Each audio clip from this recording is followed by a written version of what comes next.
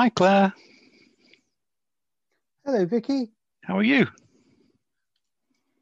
I'm well, I think. Good. I'd just like to say welcome to the podcast. Really nice to have you on. I know, Hello, everyone. I know we've been trying to get this organised for a while now, and you had a bit of a problem with your COVID thing, a bit of a reaction to the, Oh, yes, the jab. Yes, yeah, the jab left me to having several days of sleep. really. Mm, Did you have a bad reaction to it? I think I had mine around about the same time you had yours. yeah. I didn't get anything really personally. Oh, I'm surprised. lucky you. I know, Mileage varies from what I gather. So, but you're okay now. You've not had any oh yes. major symptoms or anything now. No, no, Excellent. no, no. So you live down in Canterbury, don't you? In Kent, I do. In the Garden of England. the Garden of England. I've been down to Kent quite a few times actually. When we Oh, were kids, we used to visit Dungeness. oh, the power station. Yeah, yeah. And you know how they've got that miniature railway Yep. thing there. Yeah, Romney the Hythe Romney and High Dymchurch Dymchurch. Railway. Yep. Yes, that is a fond childhood memory of mine. Yep. Where we used to go on that every time we were down there. And you know those little in front of parallel to the track. There's some old train carriages which are Yep. converted into, I don't know, holiday homes. Mm-hmm. We used to stay in those. Oh gosh. Yeah, this is going back probably early 70s. Yeah. So we'd stay in those and then we'd go, my grandfather used to be with us and we'd go fishing in the middle of the night. He used to put out those long lines you put in the sand when the tide's Oh, out and you tie yeah. little hooks to them and then the Mm-hmm. tide comes in, tide goes out and we end up with like several fish attached to the line. Can't remember what kind of fishing that's called, but we used Oh, to do right. that, and then we used to go fishing with the actual fishermen in the Yeah. boats lined up on the beach there. Cool. There's some fond memories of Kent down there. We were there actually last year. It was like revisiting our childhood. Much fun. Oh, good stuff. Have you been down there? Yes, I've been We're down not to. too far from you, is it? No, it's been about 20 minutes drive or so. Yeah, I went on the trains several times as a kid, but it was Yeah. sort of there and back in the day because it's not far from where I grew up. Not really. Yeah, we So went to Hastings as well. That was the first time I've been to Hastings. That was an interesting place. yeah, it's a pain in the backside to get to is Hastings. It is, and it From was really busy because this was like pre-COVID. I think it was yeah, 2018, and it was middle of summer, jam packed mm, with people. But it was yep. just really nice. Oh, it's So mad. there's some lovely little places around there Oh, if you oh go yeah. off the beaten track. Mm, yeah. But the roads aren't really designed for the traffic that they No, get down there. they're not. So you work at Christchurch University, Canterbury, don't you? Canterbury Christchurch. And you're a Yep, senior systems engineer there. I am. I am So apparently. what does that mean exactly? What do you do for the university? I work in the infrastructure team in the IT department, where I'm one of two people responsible for all of the Linux-based services. So that's wireless authentication, mail routing, all sorts of stuff. All Right. sorts of stuff. But yet there's two of us, and there's enough to keep us very busy. How has it been since we've all been in lockdown? Have things changed quite a bit? Um, well, in many ways, it's not made the slightest bit of difference to Oh, me right. because apart from working at home, Yeah. I've But gone from being in a sort of small dark office at work because of bright light issues to being in a corner of my dining room, stroke study, stroke library, stroke junk pile at home. sounds familiar. Yeah, the only real difference is it's bed to desk in 30 seconds. I know the commute's amazing, isn't it? It's like no Yeah, commute at all. You can go from bedroom to kitchen to dining room all in about 30 seconds in the morning. yeah. It's, I mean, that's a really good side about the lockdown situation. I mean, I've saved a fortune in traveling. I don't know about you. Well, I only live 15-minute walk from the university, to be Oh, quite okay. honest. So it saved me in shoe leather and sandwiches or whatever from the supermarket opposite the office. So have you not had to kind of sort things out for students connecting online and stuff No, like that? I don't have anything to do with that. Oh, right. I'm about as far back as the student population as you can possibly get without being the vice chancellor. The joke in amongst my team is, if a help desk ticket ever gets assigned to me, something has got to be seriously broken.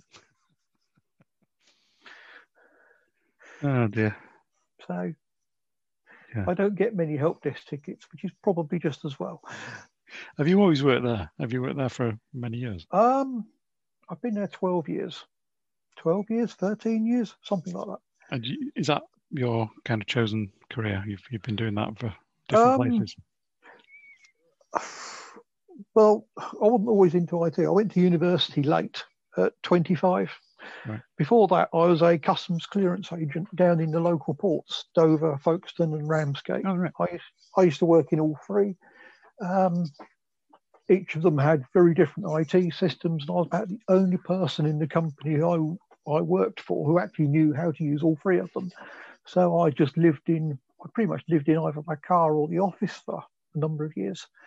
And then at the end of 92, when the European trade barriers dropped, I was made unemployed, redundant, along with everybody else in the company I worked for and many other companies. Because there was no more need for checks? No more need for that stuff. Which ironically is exactly what they're having to do again now, so because, we're now in the reverse, because of Brexit. Yeah, now we're in the reverse situation. Yeah, and on the whole, it's exactly the same paperwork now as I had to fill in back then. I could probably still do them in the sleep. Anyway, so yeah, that's where I started off. I was made redundant. I started driving taxis just to give me something to do while I decided what to do with my life. While I was driving taxis, I went to college, took a BTEC in computer studies because I didn't have any single A level to my name. And so that was fun. I used to go to the local college, Canterbury College, 9 to 5 every day. And then in the evenings, I used to drive from 6 to 2 or 3 in the morning, 4 or 5 nights a week, taxis. Wow. So the joys of youth, having the energy to do that sort of thing. Yeah. Once I finished my course at college, I didn't know what to do with myself again. And one of the lecturers at the college said, "Why don't you go to university?" So I said, okay, that's a good idea. Excuse me. I ended up at the University of Kent, where I did a computer science degree, and I never really left. Yeah. I did the degree, a job came up in the computing laboratory as it was, and soon became the IT department there, where I worked there for 10 years or so before I moved down to Christchurch, where I am now. Right. So same town, different university. Yeah. So you and I met on Twitter, didn't we? And I think it would have been 2018-ish. Yeah. Maybe towards the end of 2018. Yeah, it's about 2018. Might have been 2017 even if you were on Twitter back then. No, well, I was, but I was probably in a different name and account back then, because I went through that thing where I had several iterations of Twitter accounts. Before my current one, because I was too scared to reveal myself. And so it wasn't until I think it would have been middle of 2018 where I finally stuck with the same account. Okay. And that's when I met Jess and Nooms online, and I think I met you around the same time. Yeah. And I think that was also the time I met, Nadine too, don't you? Nadine. Who? Nadine, yeah. Yeah, because it was around that time when I think we all started chatting on Twitter. That sounds right. Yeah, with all those silly things we used to do. I was on Twitter before then, with what is now a completely with an account that I actually incredibly rarely used. I think I only ever made about 20 or 30 tweets in the space of about 8 or 9 years. Yeah, I created the Twitter account I've got now in 2017 as a way to get in touch with my tribe, I think is the best way to put it. And I've just kept it going ever since. You mean, you say that you mean the tribe of trans people? Well, that's how it started off. Yeah. So, and I've just kept it going. Yeah. I've noticed on your Twitter account that you are a big ZX Spectrum fan. I've seen many posts where you've been taking Spectrums apart and rebuilding them and trying to find parts and doing all kinds of weird and wonderful things. Blowing them up mostly, to be quite honest. Is that a bit of a hobby, fixing things up like that? Sorry? Is that a bit of a hobby for you? Well, not in 2017 when my life was going pear-shaped. A piece of advice I was given by someone who turned out to be immeasurably more sensible than I am said, get a hobby.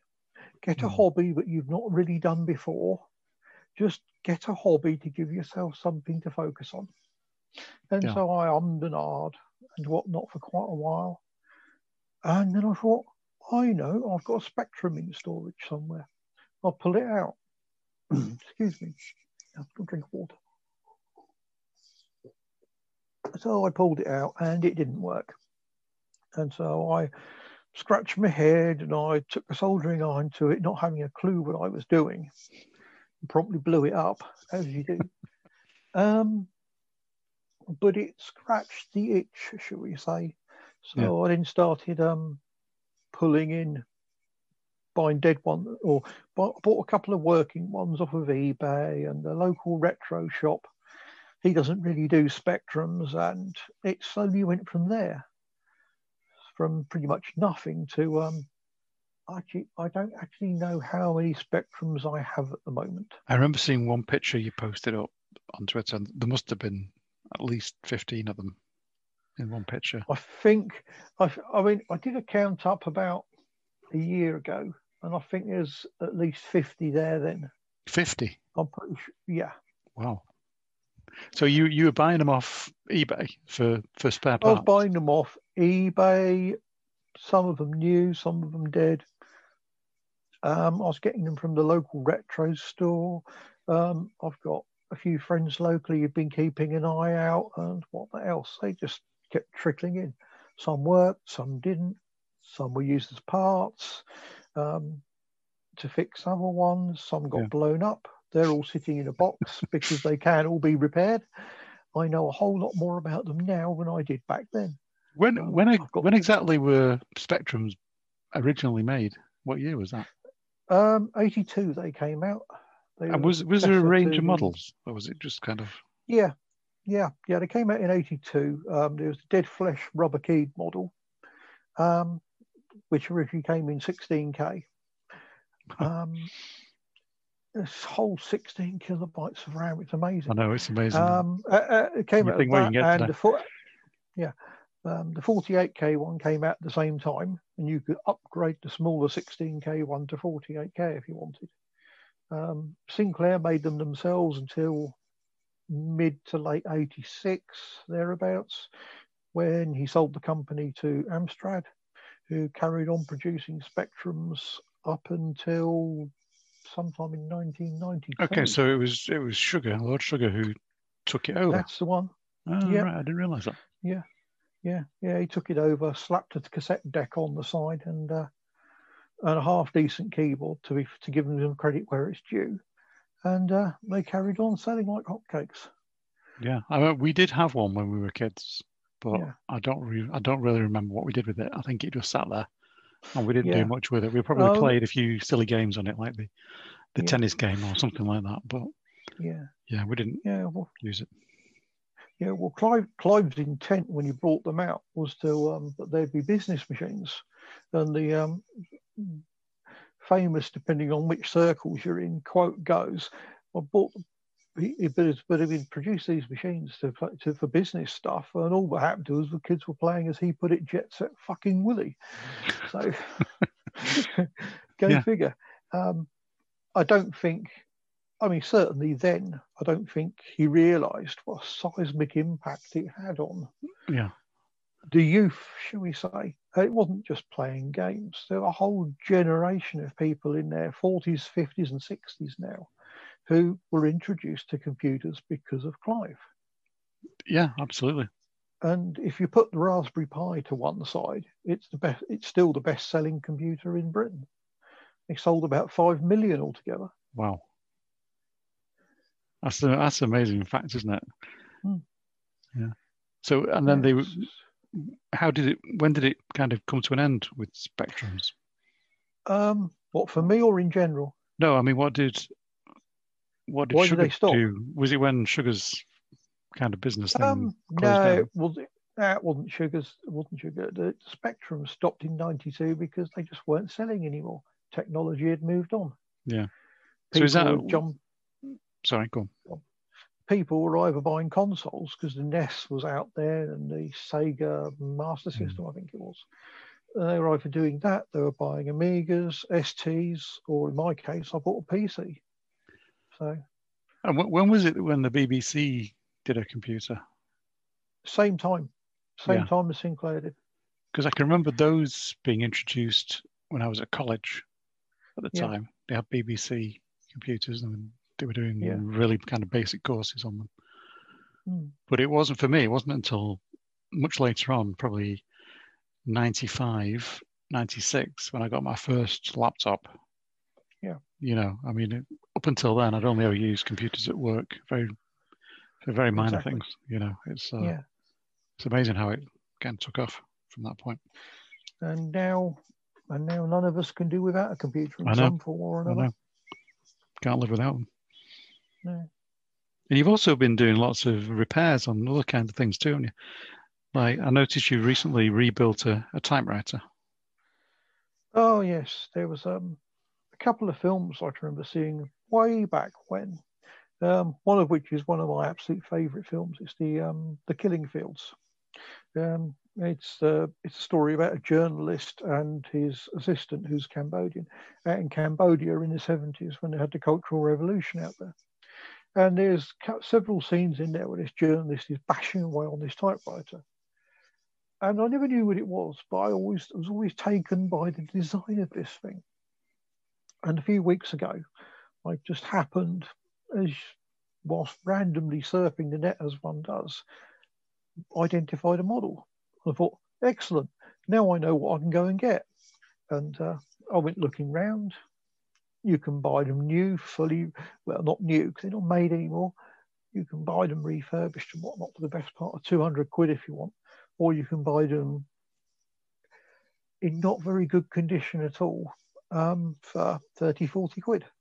Wow. So I did the latter and promptly took it to bits. These typewriters, the Olivetti, aren't they? It's an Olivetti Lettera 22. Now, is that a well-known particular model that has been kind of featured? It was designed by, I can't remember who it was now, an Italian, amazingly enough, in 1950. Right. And it wasn't the first proper compact, but it was just such a design and build quality and all the rest of it. It ended up pretty much straight away in the museums of modern art. Yeah, I mean, it's a classic. It's the classic mobile typewriter, design. Isn't it? It comes in a little bag. Yeah, exactly. Yeah. Perfect for journalists, design. I suppose, at the time. It was, yeah. It's not that heavy. It's only just about 3.5 kilos, something like that. Yeah, so you basically took this thing to pieces. Took this thing. I didn't take it all to pieces all in one go because there's about 3,000 or 4,000 parts. Yeah, I mean those things are pretty complicated. I mean, how would you even put it back together? You need that way would lie madness. So no, I took it apart in sections. So I extracted the carriage from it and took what I needed off of that, and then just enough to clean the well, the crap out of it, to be quite honest. Yeah, I'm sure there's a lot of like years of Clean dirt in there. the crap out of it really thoroughly. Methylated spirits is great for removing old grease and so on. Yeah. It's also good for getting high on if you're doing it in a warm room when you've got the heating on because it's cold outside. Which is probably why it felt like a good idea at the time to take the thing apart. Yeah, the idea got better and better as you're doing it, probably. So yeah, I took it apart in bits and pieces. Managed to get it vaguely working, and then finding out what was wrong with it, things that didn't work, and just slowly went around investigating, cleaning, and so on and so forth. And then once I got it done, I was actually quite pleased with it. But the paintwork on it, the pictures I put up on Twitter, don't show either the back or the side where the paint has peeled off and is flaking, is in terrible condition. So, of course, I promptly got some really strong chemicals and took the paint off as well. So you took it back down to the base material, the base metal, and you just left it like that? Yep. And I like it like that. I mean, I've seen the pictures on. I think you put it on, was it Facebook? Yeah, Twitter, Facebook. Yeah. It does look really nice, the finished article. Yeah, I'm really pleased with it. It works really well. So you're obviously going to keep it. You're not going to sell that, are you? Sorry? I guess you're going to keep that. You're not going to sell it. No, I've got no intention of selling it. Perhaps there's one great novel in me somewhere. Hey, yeah, you never know. That would be the ideal thing to do, wouldn't it? Yeah, could inspire you to write something. Could. Yeah. So I actually took a note of the designer. It was Marcello. Is it Nazioli? That's it. Yeah, that's the one. Yeah. So Italian guy, but it was actually manufactured and put together in the UK. The one I've got, yes, is made in Glasgow. That's interesting. Olivetti had factories all over the place. There was an Italian factory, a Brazilian factory, and so on and so forth. So yeah, they must have sold millions of them because they were making it for 15, 20 years, something like that. Yeah. So any budding writers out there, authors out there. Yeah. I mean, that's the kind of thing to get. I mean, it's totally mechanical. There's no electrical content to it at all, is it? It's all. Yep. Yeah. Just go and hide away somewhere, on a beach or something and type away. I expect people do. Yeah, but I'm sure they're still used. Yeah. Yeah, I think it's a very pure form of writing. Yeah, indeed. It really is. You're also a bit of a gamer, aren't you? Or you started to become one? I bought an Xbox about a year ago and promptly ignored it. As one does. And then around was this the lockdown thing? No, it was before lockdown. It was just one of those. I fancy getting an Xbox. Yeah, I did the same thing, but it was in middle of the year. Yeah, so it was around Christmas time, maybe just after Christmas. So I got this thing and I fired it up, and I had no idea what any of this stuff like Game Passes and all the rest of it. It's a bit complicated. And I don't know any friends locally who've got an Xbox, and so I didn't really know what to do or not. So I ignored it, and then I suddenly realised around Christmas time, just gone, that it came with Star Wars Fallen Jedi game. There's a code for it. So I loaded that up and had an absolute while of a time. It's about all I did apart from work for about 2 weeks to play this game. They're highly addictive, aren't they? It took me 2 weeks because I am so bad at gaming. Oh, I'm the same. I got one in the middle of the lockdown, and it was really Jess and Nooms who kind of persuaded me to get one. And so I got this thing. I'd never gamed before in my life. I never thought I would game, but I got this thing and I started playing Fallout 76, and I'm absolutely addicted. I've been playing it ever since. Cool.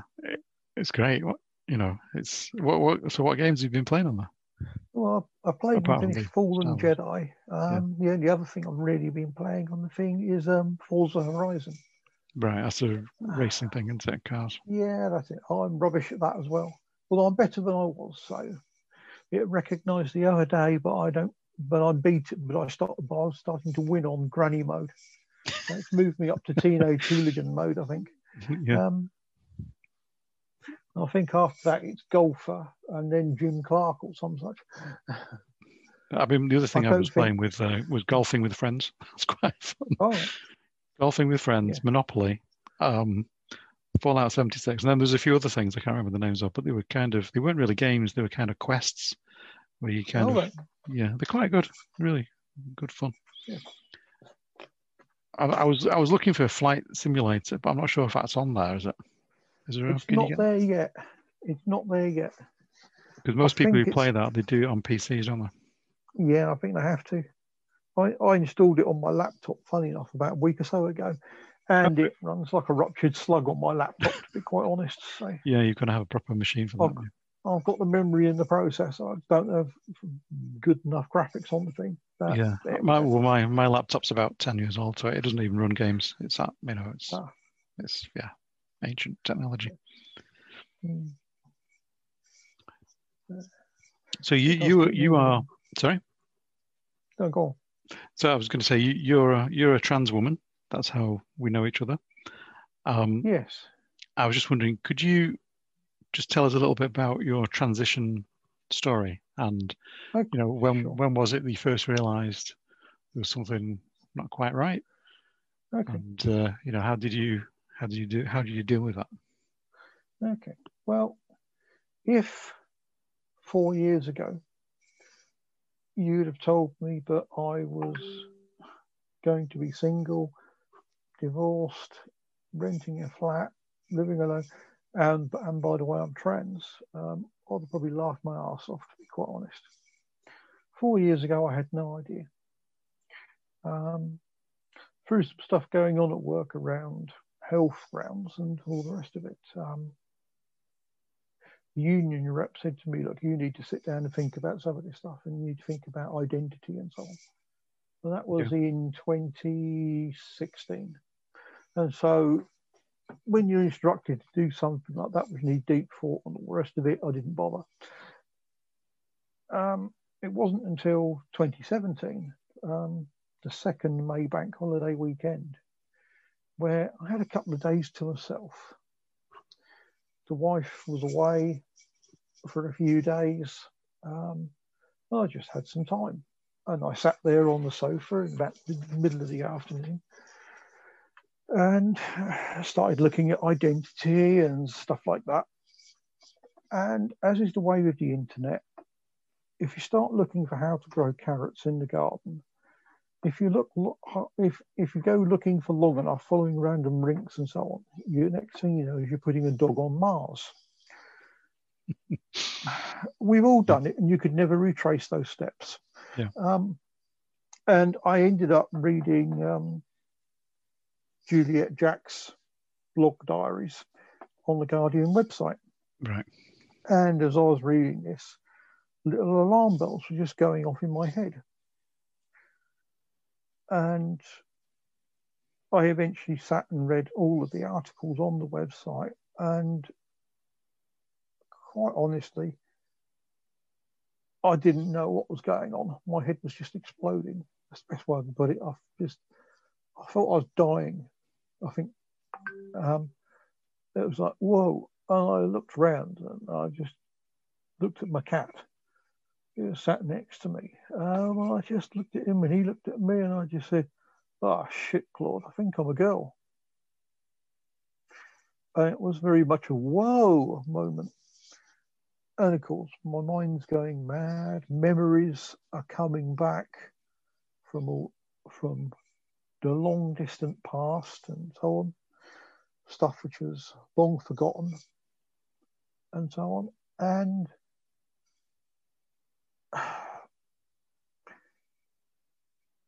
in hindsight, I'd always known that something wasn't quite right. Yeah. And that was the best way I could put it.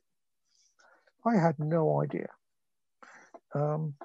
Not that I was trans, I just knew something wasn't quite right, didn't know what it was, and had no way to articulate it. And so it was a bit of a shock. yeah, I mean, hindsight, as the memories come back, knowing what we know now, the clues were always there, should we say. It was couldn't see the wood for the tree syndrome. So what you were reading was kind of making you realize certain things about your life. Yeah, there was just Kind too of much bit of a light bulb moment. Oh, yeah, absolutely. I'm not sure about light bulb. I think more like a nuke going off. It was a bit of a shocker, to put it mildly. Yeah. And So, did you know what to do with that knowledge that you'd kind of discovered at that point? Did you know how to deal with it? Initially, no. I mean, I literally burst into tears, and the next thing I knew, it was about 9:30, 10 o'clock at night. So I was crying for hours. And then, of course, I was in a state of shock. I had random memories from the past coming back, and I was just completely frank. I had no idea. It came from nowhere almost. I mean, it's one of those things where once you open Pandora's box, you just cannot, and it gets out. Yeah. That's it. There's nothing you can do about it. And I became insomniac. I became incredibly stressed. I just didn't know what to make of it. And so I did what I guess a lot of people do, which was you hit Google, or there are other search engines are available, folks. I went Googling and reading up about trans stuff, trans healthcare and all the rest of it, because I had no knowledge of any of this. Yeah. You didn't grow up with knowledge of this stuff. I mean, I was no, I mean we're of a similar age, so I mean if you think back to the 70s, 80s, there was exactly. really no information, was there? It was no. I mean, I was born in 1970. From about 82, 83 onwards until I left school, so 87, 88-ish, I think. Yeah. I delivered newspapers, and I saw every single news headline on every single paper. And of course, the AIDS crisis is kicking off. Yeah. And all of our favourite rags were doing the gay should be shot, gay should be sent to camps, it's a sin, and all the rest of it. Mm-hmm. And then just to add a bit of a curveball in every now and again, you'd get one of them on Sunday doing something like, civil servant Colin is really sex change caffeine into kinky sex. Yeah, that's typically exactly what those news stories were back then. Exactly. They were all very negative. They were all very, sex change. Exactly. It was never had anything good to say about the individuals. It was always scandal. Exactly. Exactly. And that's not exactly helpful. So there's all this going off. Sex education, what there was of it at my school was literally how to make or not babies. Yeah, there was no additional information. There's no talk about sexuality or gender. This was pre-Section 28. You just didn't do that. Yeah. And I was incredibly confused through that period because of puberty and so on. Incredibly confused, but I didn't know why. I was also incredibly cross, incredibly angry, and so on and so forth. And so I've got puberty going on and all of the stuff which happens with that. And I didn't care about my body or anything else. I'd always been completely ambivalent to it. I had my parents getting divorced at the same time, and we had the AIDS stuff going. So everything all going on at once.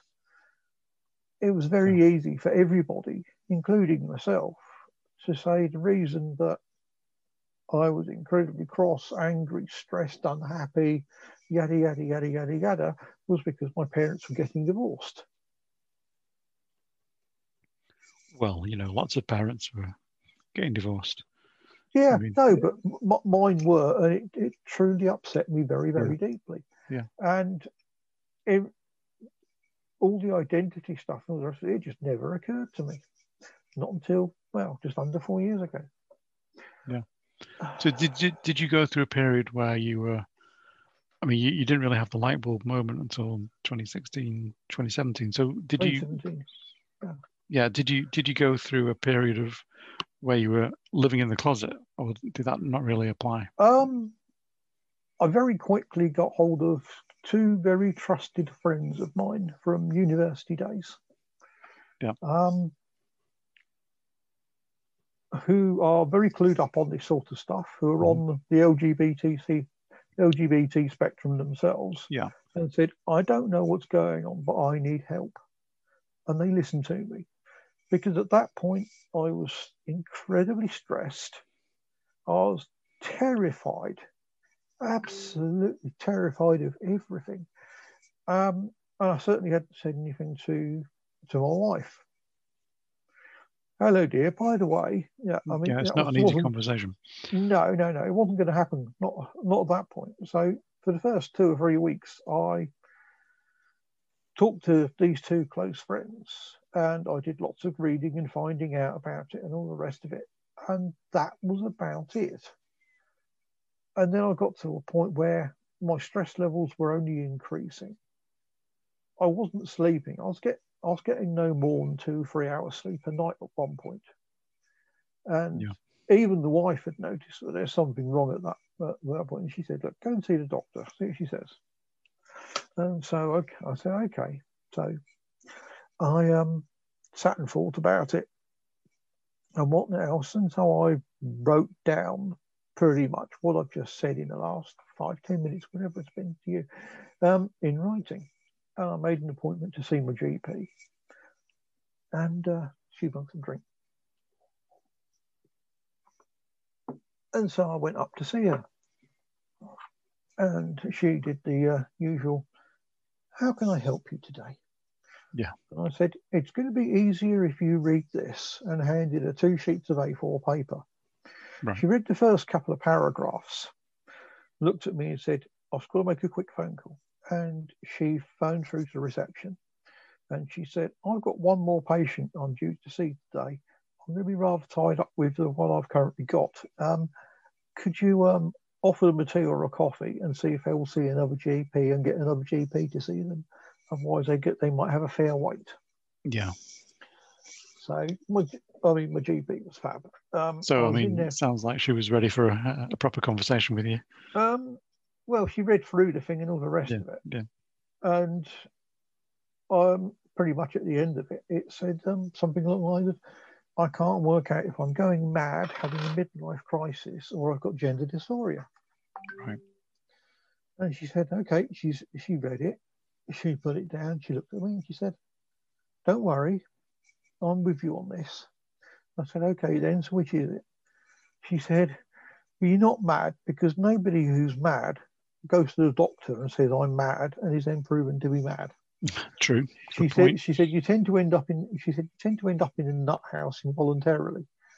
At that point, you realise you're mad when you're in the padded room. I said, okay. She said, so you can rule that one out. I said, okay. And then she said, have you considered doing something like getting a sports car and then going around chasing young boys, girls, or whatever takes your fancy? I said, no, it's never occurred to me. She said, okay. She said, you're probably not having a midlife crisis either. I said, right. I said, that leaves, she said, yes. She said, I wouldn't be surprised if it's that.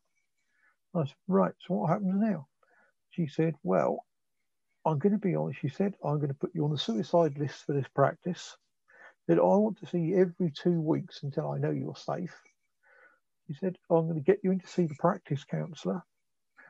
And I'm also going to do a referral to the gender clinic in London. Yeah.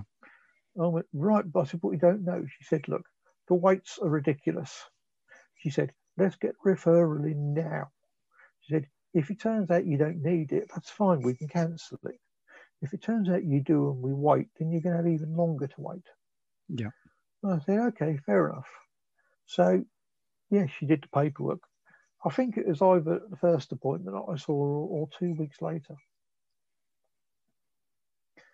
So this is going on. I'm quietly exploring things, talking with 2 or 3 close friends who understand a lot of this stuff and all the rest of it. And yeah, it got to a point where it felt like I knew where it was going to end. I just didn't know how I'm going to get there. A bit like that point when you're sort of in the cinema watching a film and you know how it's going to end. Yeah, but you don't know how. You don't know. The entertaining bit is the story itself. So, yeah, for several weeks this carried on, and then it got to a point in July. I was just incredibly stressed by it all. I still wasn't sleeping, even with sleeping tablets. And I decided before I needed to get out of my system and tell the wife. Yeah.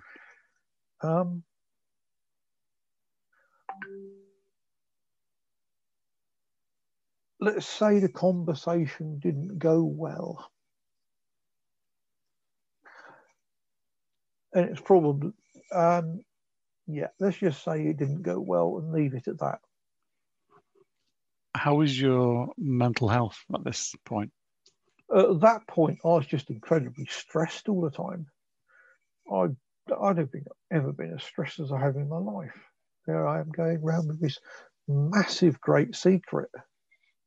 Yeah, so you were still seeing the GP on every 2 weeks? I was still seeing a GP. I was seeing a counsellor. My counsellor said to me, if you haven't already done so, you need to do some experimentation. Yeah. I said, right. She said, look, there's going to be it's probably going to be one of three effects.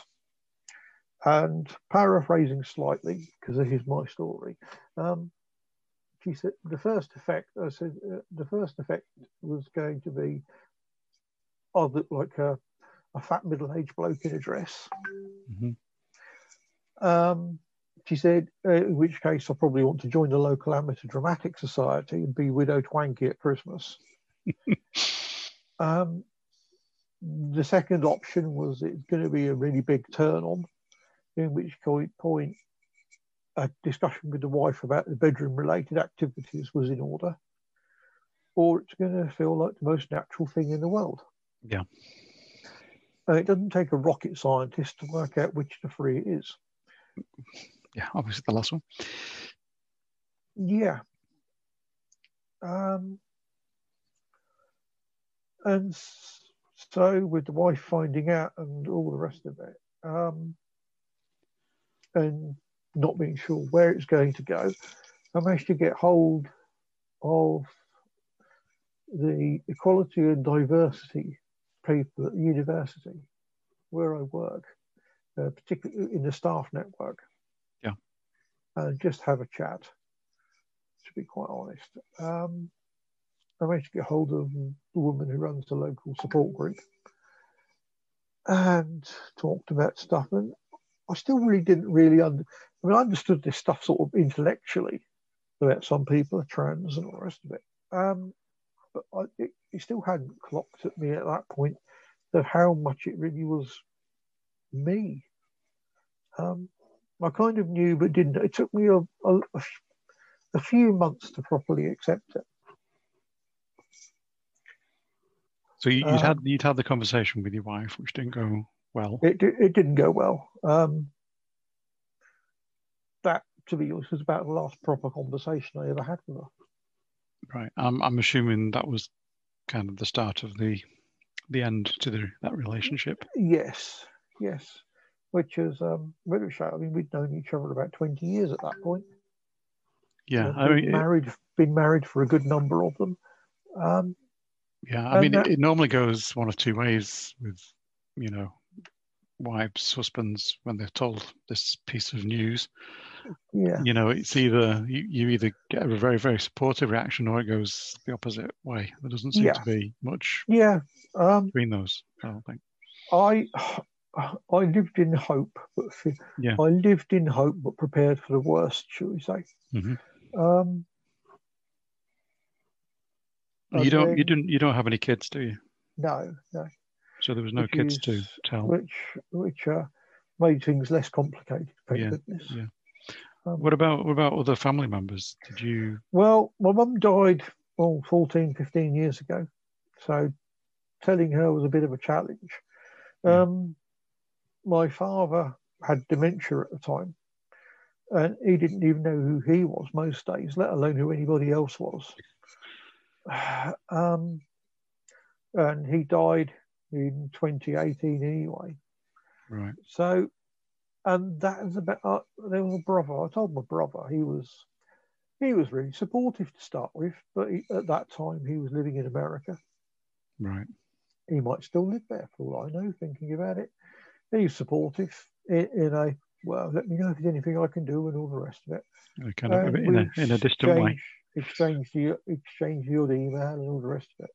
Yeah. And then after my father's funeral, that's it. I haven't heard from him since.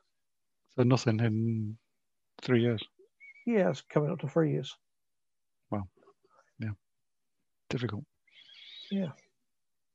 So that's about it. But you've had great support from the university. The university are fantastic. I saw the equality and diversity officer. Yeah. And told her, and she was okay. She was like, "Okay, do you want me to tell HR and all the rest of it?" And I'm like, "No, not yet. I'll do it when I'm ready." And she said, "Okay," but she put me in contact with various people who could help or reassure me or to talk to and so on. And that was good. And then things got a little bit more complicated. I was away on it. I'd just come back off of annual leave. It was an exciting summer. There's a combination of, a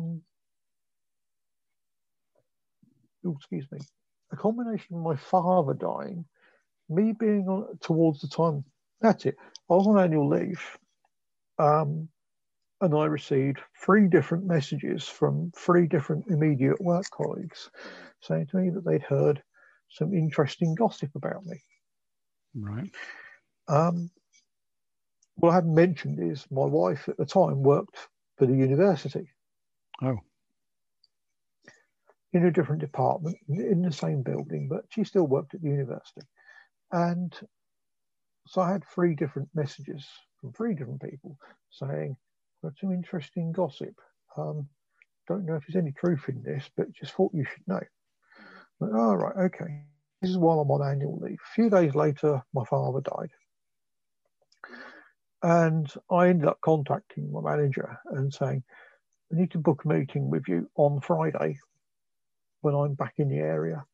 You need to arrange for yourself, HR, and the Equality and Diversity Manager to be there.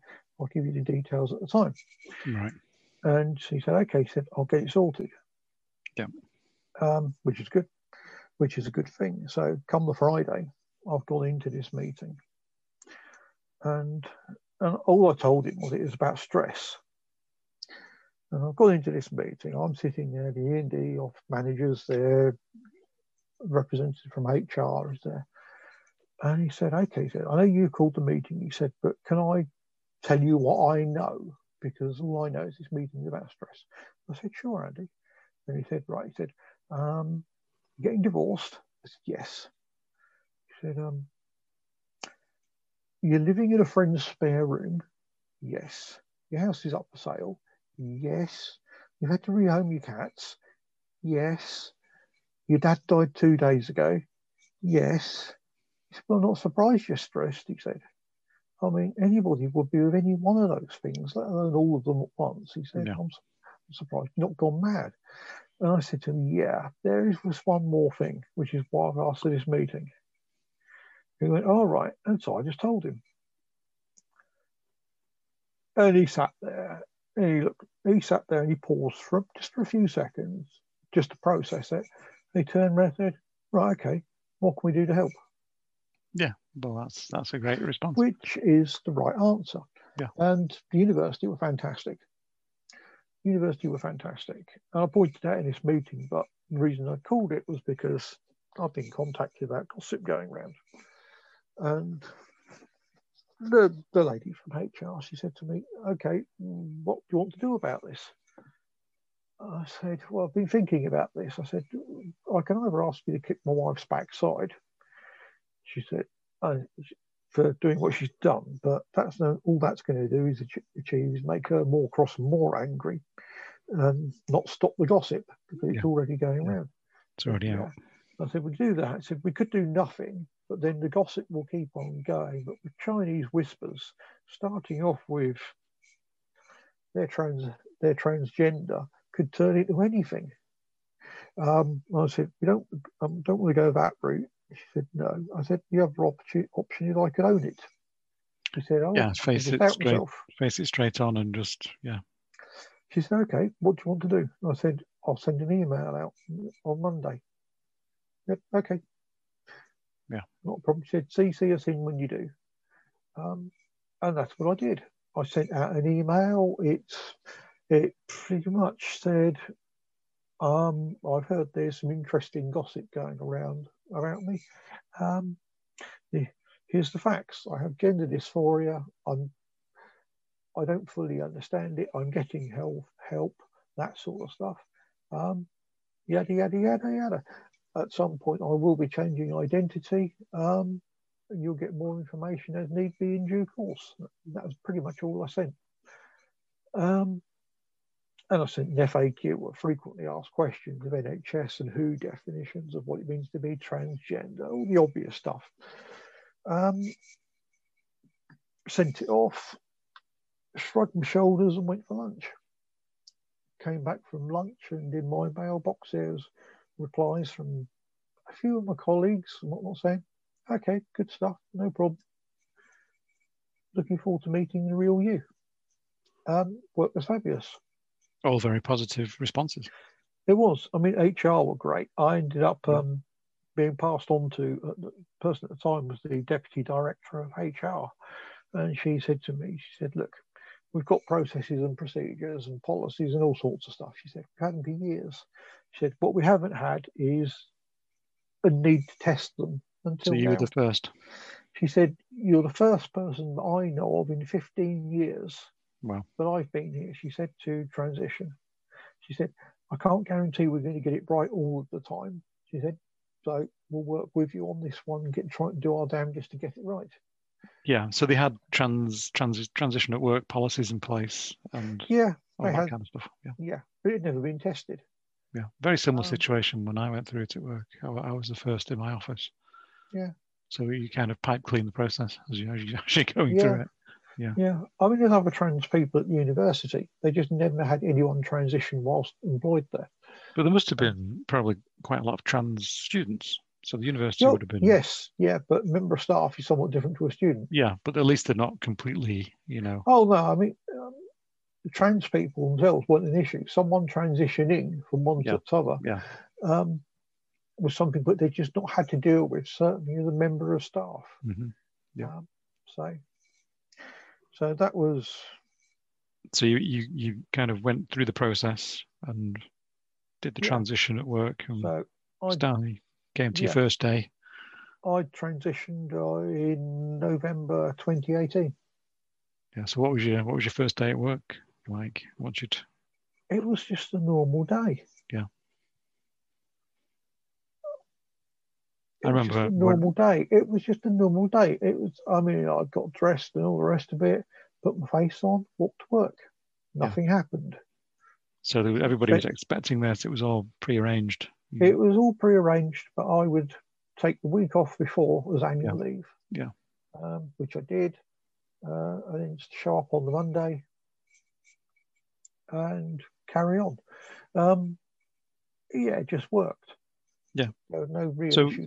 Did the university kind of have sessions with some of your colleagues beforehand just to every member of staff when they are recruited gets sent on a induction day. So right. Part of which includes diversity stuff. Yeah. Right. So they're pre-trained on this. Yeah. So it sounds like you had a great kind of work-related transition. I mean, on the whole, it was fantastic. There was one minor foul up. I mean, I was supposed to be transitioned, on the Thursday. Mm-hmm. So I'll go into work normally as him, if you like, Monday to Wednesday, and then show up as her on Thursday. Yeah. That was the plan. Come Monday, the senior person from HR came to see me. She said, look, given the time of the month and all the rest of it, she said, we can arrange for your pay slip to come out in your new name for the end of the month, if you like. Well, that's quick. Would you like that? I said, well, yeah, if it can be done, sure. Of course. So off she went and did. And so she said, okay, she said, I'll get the ball rolling. Yeah. So she's done that. I've gone for lunch. This is on a Monday. Come lunchtime, when I've come back, I've gone to my office and the manager appeared about 10 seconds later. And he said, don't bother trying to log in. I said, why not? And he said, HR have changed your data. All right. I said, yeah, to sort the payroll out. He said, yeah. He said, what they've forgotten, and you probably didn't realise, is it's a single source of staff data, which means that's data about you there has propagated around to other stuff, because all of our systems are interlinked at university. Yeah, so it populates through all your systems. And so stuff was cascading around all over the place with changes and all the rest of it. And it all did what it should do on the whole, except because of my job, my accounts are a little bit different to the average user's account. Right. With extra permissions and all the rest of it. And my manager turned around to me, he said, we've got a choice. We can either get HR to roll it back and then fix everything, or you can live with it and we spend all day, rest of the day, fixing up everything that's now broken for you because of permissions issues and stuff. Mm-hmm. And so we just went with it. Yeah. And then, of course, I burst into tears about 10 minutes later because I was really hacked off, to be quite honest, at the time. I've been ambushed pretty much, quite by accident. And HR came down, suitably apologetic and all the rest of it. And I just walked, and I accepted their apology and I walked out. I stayed at home until Thursday because I was stressed. To be quite honest, I didn't expect to be ambushed quite like that. And to be fair, HR hadn't realised that was going to happen. And it was just a massive, foul up. I mean, IT issues, deliberate or malicious and all the rest of it. It's just the complexity of the underlying systems had just made things ridiculous. I mean, I'm still having problems with IT stuff. Today, a year and a half later at work, there's still some systems which haven't been updated. There's systems with customers which haven't been updated. So every now and again, I come across something that's not been done. But it's very difficult because it kind of filtrates, your information filtrates into all kinds of things.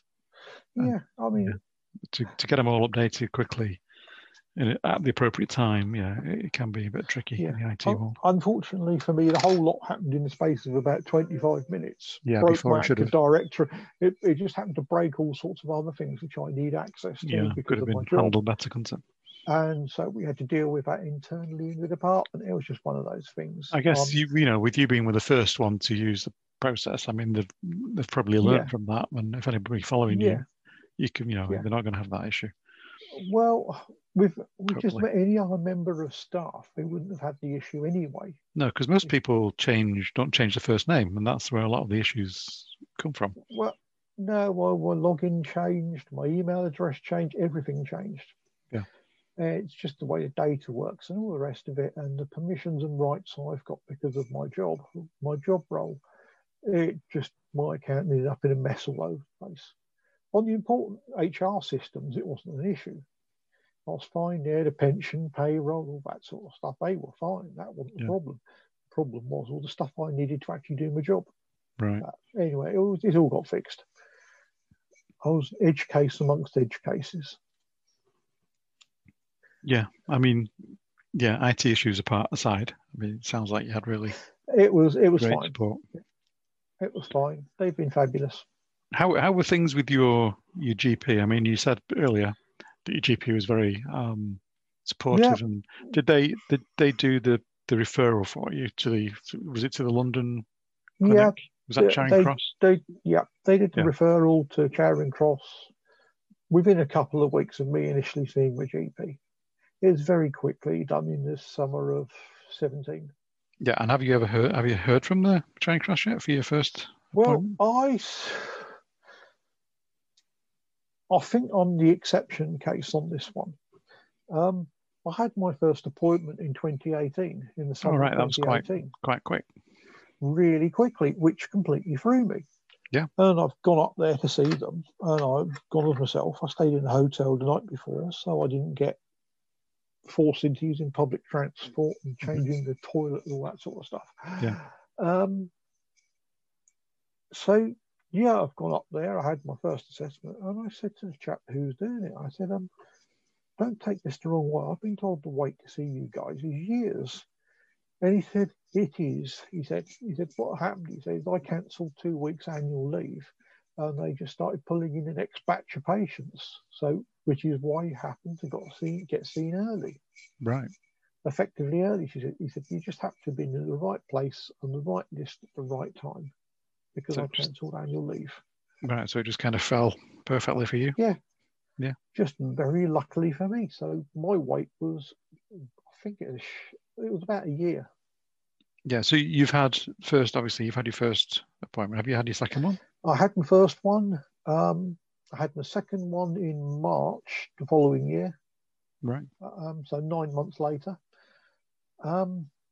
where they agreed with the first one, and I was then punted over to the endocrinology team, who I saw a couple of months after that, Dr. Seal, and I've been on little pink pills, or patches rather in my case, ever since. So they obviously got in touch with your GP and gave them the green light for did HRT the shared care treatment. stuff. I mean, my GP was fine. I mean, she said to me beforehand, she said, if they tell me what to give you, I will give it to you.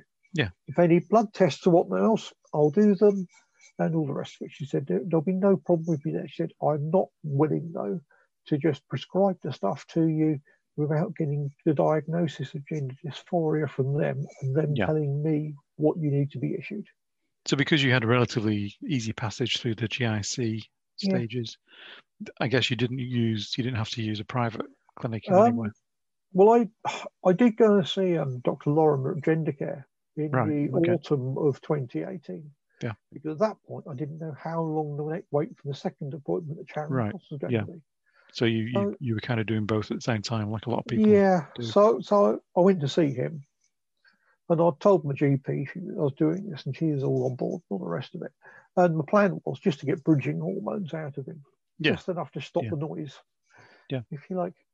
So I went to see him and did the usual initial assessment, if you like, and all the rest of it. And he said, okay.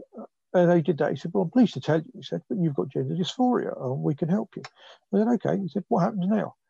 And he said, well, what happens now? He says, I'll write a report which you'll get. We'll then make an appointment to see Dr. Seal privately, who can then sort hormones out and all the rest of it. Yeah. And I said, there's no chance of getting bridging hormones today, is there? You doing a prescription? He said, he can. He said, I can, but you still need to have the blood test done and all the rest of it. Right. I said, well, funnily enough, I said to him, and I pulled out of my bag blood tests which were taken a week earlier. My GP to already organise them. Right. So there you go. So I pulled that out. I pulled the initial diagnosis form that I'd had from the GIC out and showed him that. So he had 2 diagnoses of gender dysphoria. And he just looked at me and said, you're the first person who's ever pulled out blood results on their first appointment to see me privately. I said, right. He said, what happens now? He said, well, now I'll be more than happy to issue you with, he said, he had to look at numbers. And he said, okay, he said, they're within the baseline, but I can give you bridging hormones. I said, great. Brilliant. And he said, biggest problem now is, have I got any prescription pads with me? And so that's the least of your worries, really. He was literally ferreting through his briefcase and found one. Excellent. And that's all we need. Yeah, that's it. So I had bridging hormones very quickly. Brilliant. They were such a low dose. I'm not sure that you did it. Yeah, they do start you off pretty low, don't they? And then kind of build it up over time. Yeah, it was very low. So I mean, that was back in what? I guess that would be in what, end of 2018 now? Yeah, that was late 2018. But then you've just been ticking over since then, I guess.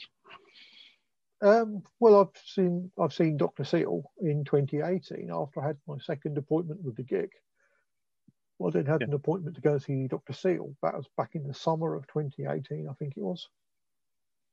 Or earlier. That might have been earlier. And yeah, I've been on the tablets and the meds ever since. Yeah. We did have the one complication where Dr. Seal had handwritten a note from my GP of what to prescribe. I went back to see Dr. Seal back in the summer of 2018. Yeah. And he did all the usual questions and all the rest of it. And said, okay, he said, the shared cred paperwork's already been sorted out with your GP. He said, I'll write you a note now for your GP for what she needs to get ordered for you and what blood tests and all the rest of it. And good luck with your journey. Yeah, fabulous. So that was all well and good. So I saw my GP the following day, gave her the letter. She said, excellent. And she produced a prescription. And it took several, and of course, over the next few months, I had lots of blood tests done, which were then sent back to the GIC. And they've come back going, these numbers are just completely wrong. And eventually we worked out, but my doctor couldn't read Dr. Seal's handwriting. So you weren't getting the right doctor's handwriting for quantities. you. Yeah, I can see the irony in it, but it effectively held things back, if you like, for about another 4 or 5 months till it got sorted out, something like that. So, I mean, it does take a while to mistakes like that happen. Yeah, but I mean, it does take a while to get your levels to where you'd like to have them. You know, I've been through a lot of it takes a while to get ups and downs with the numbers. To get it right, but I was taking nothing like the amount of dosage I should have been taking. Right. Yeah. So that doesn't help, does it?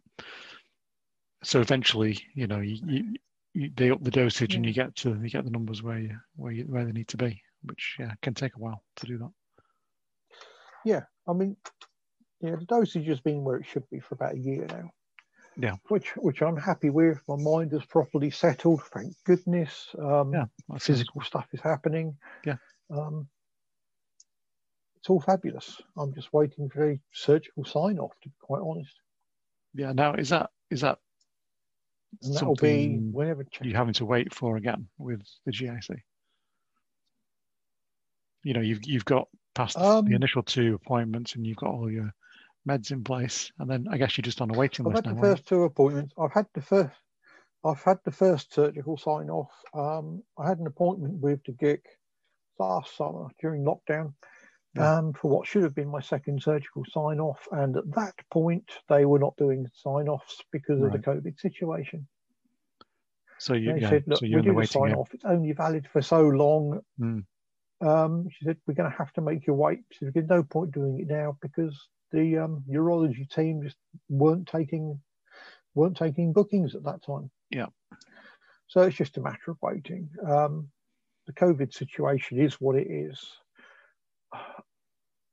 I'm relatively sanguine about it all. Yeah, so you're just kind of waiting for that when they start up again. I'm not sure that. I think they probably already have. Yeah, I know they're doing private surgeries already. I'm not sure that they're all doing them. They've probably got a fair backlog. It will get sorted out. I can imagine. Thankfully, I'm of the view, but due to the annual leave thing and all the rest of it, I've gone through the GIC as far as I have. Yeah. A lot quicker than most people do. So you're contently waiting. Design. Yeah, I mean, I'm fairly ambivalent about downstairs anyway. Right. It'll get dealt with when it gets dealt with. Yeah. Okay. Sounds good. Yeah. Have you ever been involved in any Trans Pride events, or have you considered going to any of those? No, I've not been down to Brighton or to Sparkle or some such. Various things for one reason or the other, mainly around mental health and stuff like that, have just stopped me from going. I went to the local Pride event a couple of years back, and that was kind of okay. But to be quite honest, you bump into other people and all the rest of it, and you go, "Hello, my name's Claire. I'm trans." "Hello, my name's Frida. I'm trans too." "That's nice, lovely." It just seemed all a little bit fake and artificial, that sort of stuff. And so I went to the Brighton Trans Pride event with Jess and Nooms in 2019, and it was very it's very overwhelming. It was the first one I've been to. So you're bumping into people that you've known online, but you can't quite remember the name. And you kind of, okay, I know your face, but I can't quite know what your name is, or your Twitter handle is not the same as your name. So it's a bit kind of overwhelming and confusing. But the actual day of the march is fab, and it finishes in a big kind of park where there's lots of stands and food things, and it's fun, and there's evening entertainment in the local bar where they all meet up. So yeah, I mean, if you're doing it with people I mean, it's kind of fun because you got someone to talk to, you got some things to do, go shopping during the day and that kind of stuff. But yeah, if you're on your own doing it, it's probably not as, like you say, can be a bit at the moment. If there were an event, I'd probably end up going on my own. Yeah, I mean, hopefully, I don't know if this year we're going to have a Trans Brighton event. Maybe, who knows? But yeah, if there's an opportunity, maybe come along. It would be great to meet up and we'll see. Try and be a bit organised about it. Yeah, I mean, we don't really know what's going on at the moment with COVID and Pride events because a lot of them are still cancelled, even this year. Yeah, I mean, the Canterbury one has now been booked for September. Yeah, I think the ones later in the year, Canterbury, and maybe there's one in Bristol, a trans one. I think that's in October, so those might go ahead. But I think anything in June, July is probably a bit too late. Yeah, I mean, the Canterbury one is usually in July, but they announced earlier today, but they booked it for September. So I wonder if Brighton could postpone theirs to later in the year and still do it. That would be an interesting idea. Who knows? They have lots of stuff going on at Brighton all the time. Yeah, they do. I mean, they've got the main Pride event, which is a month later anyway, so it would have to not clash with that. Yeah, I don't know. Who knows? But yeah, it would be great to see you at one of these future events at some point. Yeah. I'm sure we'll meet one day. Yeah. Well, it's been fab having you on, Claire. We've had a really good discussion. Got into a lot of interesting things there. So I have one final question for you, and I think you know what it might be. It's to do with the end of podcast jingle. Everybody gets a choice, and the choice is a goat, a cow, or a trumpet thrump. I'll go for a goat. Everybody goes for the goat. The goat is number one in the popularity charts. Oh right, that I hadn't realised. Yeah, I don't know why the goat's popular, but the goat is popular. So a goat it will be. Unless you want to change it. No. Goat. It is. It's kind of. Goat it is. Okay. No, it's got to be the goat for me because at work on my desk in the office I have a book on goat husbandry. I kid you not. I jokingly said to one of my colleagues once said to me, when you get interrupted, how do you reset your head? And I sat there and said something flippant like, I think about goats. And he went, oh, right, okay, then wandered off, scratching his head, looking at me like I'm an idiot. And so that prompted me to go straight away onto Amazon or some such and buy a book on goat husbandry, secondhand. Wow. And this now lives on my desk at work. Oh, and it's in prominent view of anybody who comes in my office. And as soon as they clock it, it completely throws them. It's great. That's amazing. I mean, so the goat's the perfect choice for you. Yeah. Yeah. Excellent. I've got reason. No, I mean, a lot of people have come out with similar stories about goats. It's funny. It's like, I can think of at least 3 people who chose a goat for a specific reason. It's quite funny. Oh. Yeah. How odd. How odd. Very odd. Oh, bizarre. Yeah. So, yeah, well, thank you again. And hopefully thank you. We'll see you soon and we can meet up and have another chat and maybe a drink or something. Yeah. So look forward to doing that. Cup of tea would be good. Cup of tea, whatever. Yeah. Okay, so I shall officially sign us off and talk to you soon. Okay. Okay. Thank you. Bye-bye. Bye.